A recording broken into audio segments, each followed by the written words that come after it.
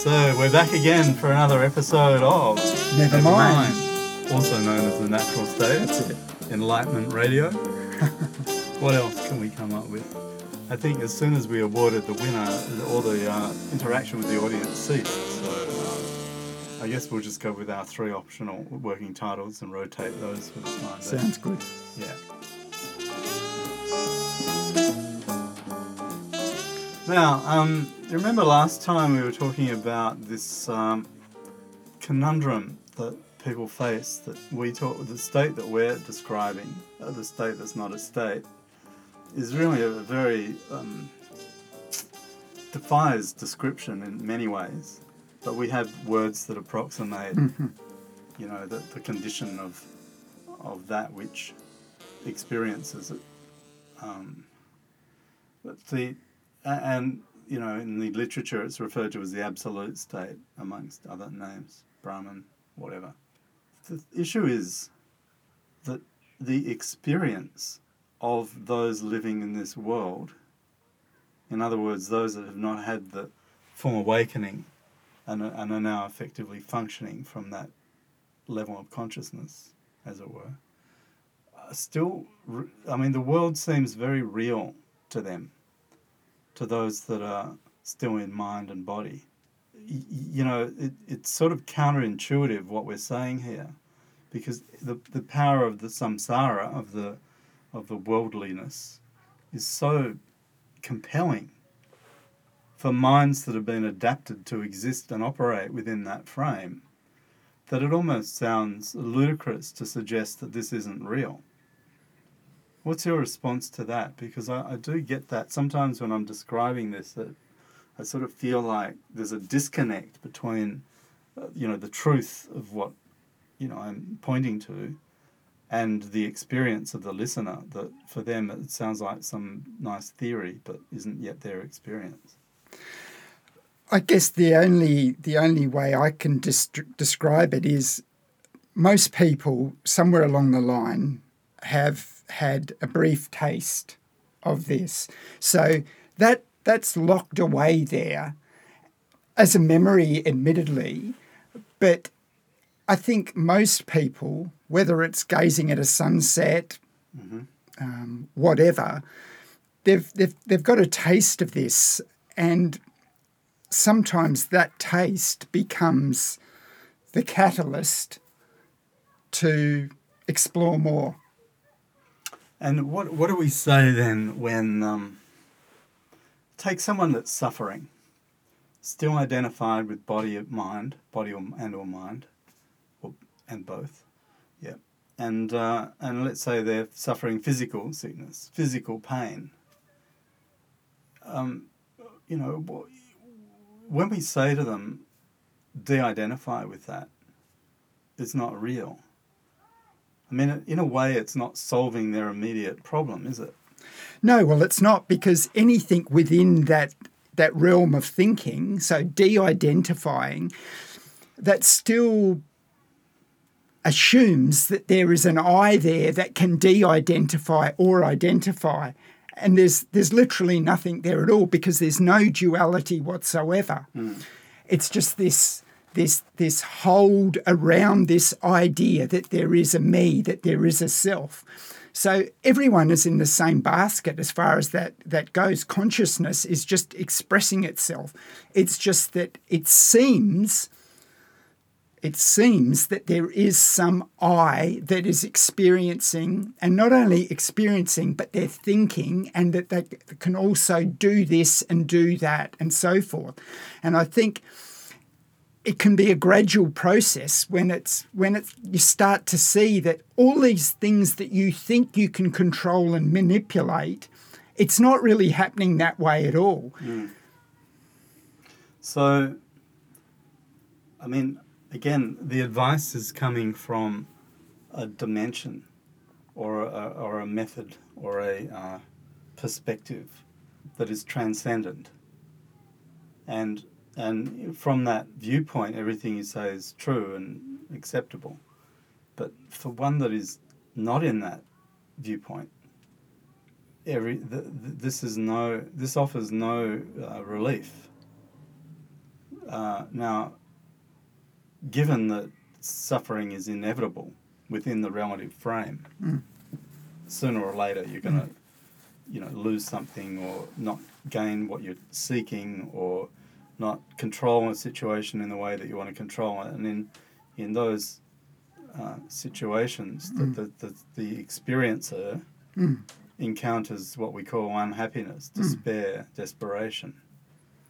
Where do they go? Where does someone that is attempting to escape from this apparent but all very real for them suffering? How do they what advice do we give them? Yeah, we'll see in there, like you used the word, like unhappiness or frustration, okay? So you look at frustration, okay?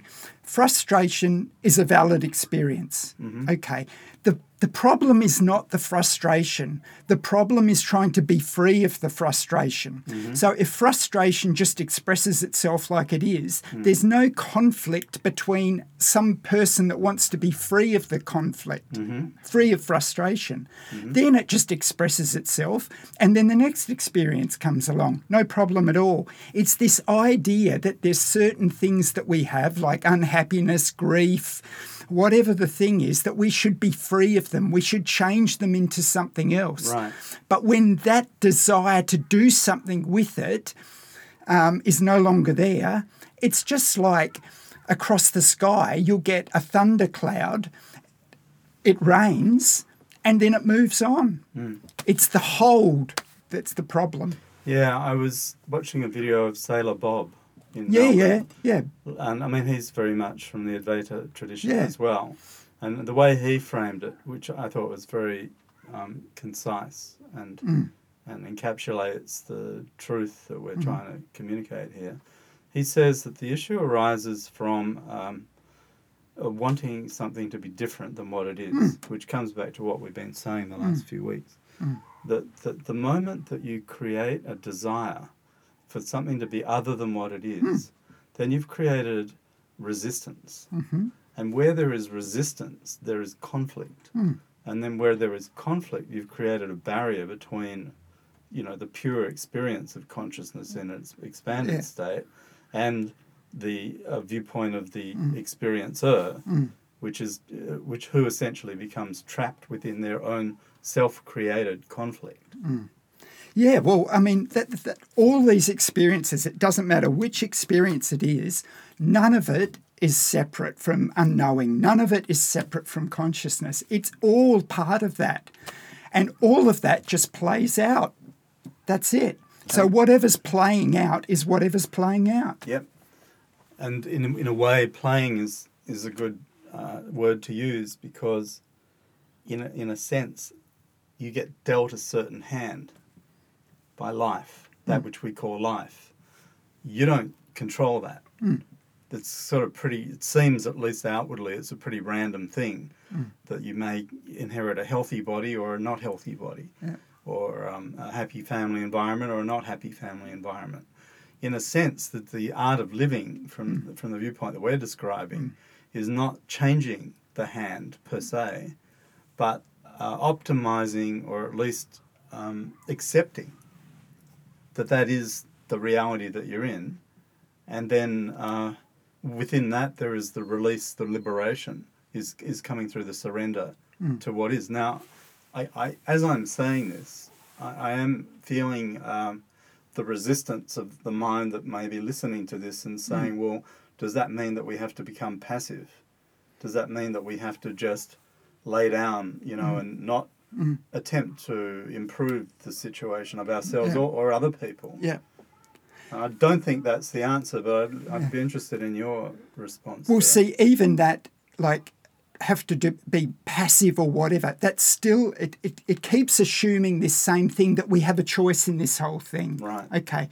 There is no choice whatsoever. That's the key thing. There's no choice on any level that you choose to be free or not free or happy or unhappy, because that all indicates that there is an I there that can do all this. Another thing I heard on occasion is someone, well, I can't do that because I'll feel completely powerless. But the response to that is it's not about powerless or feeling powerful, because there's no I either way. So effectively what we're inviting people to do here is to step outside of the frame of the perceiver, step outside of the frame of the experiencer, step outside of the frame of that which asks, why me, or how do I change this? How do I end this? I don't know what to do, some people say. I don't know what to do. And of course, the answer from the Advaita perspective, the non-dual perspective, is inherent even in that statement, I don't know what to do. Someone sent me something recently. They said, I don't know what to do next. And in a way, there's three problems in that statement, three indications of contraction. One is I, one is do, and one is next. Right? So one implies that there is an individual doer. The other is the doership, in the sense that you are actually trying to construct a reality that is different from what is there now. And the third is next, implies time, that there is a future moment that isn't this, the totality of what is in this moment now. Yeah. And in a sense, we say that all three of those concepts are wrong. Yeah, well, the thing is with this, is the other aspect of all this is this unknowing is intelligence itself. So when someone actually gets to a point and they actually see that there's literally nothing they can do, that intelligence itself acts. Again, it sounds really mysterious, because we always want to think that there's some I here that we can get around the system, or we can game it from this way or what. But when it actually dawns, when it really dawns, that surrender itself, there is intelligence in that, and that movement itself is intelligent. I think this is something that we can talk about next time. Okay. But I'm very interested in this, and I've sort of definitely both experienced and taught this dynamic, the surrender grace dynamic, I call it. And so I think that may be a good point at which to leave, and maybe we should now surrender ourselves to the 24-piece orchestra. Yes. Who's encroaching upon the soundstage here. And thank you, Jensen, again for sharing your insights, and to our listeners for giving up some of their time to see this from another perspective. It's been good. Thank you.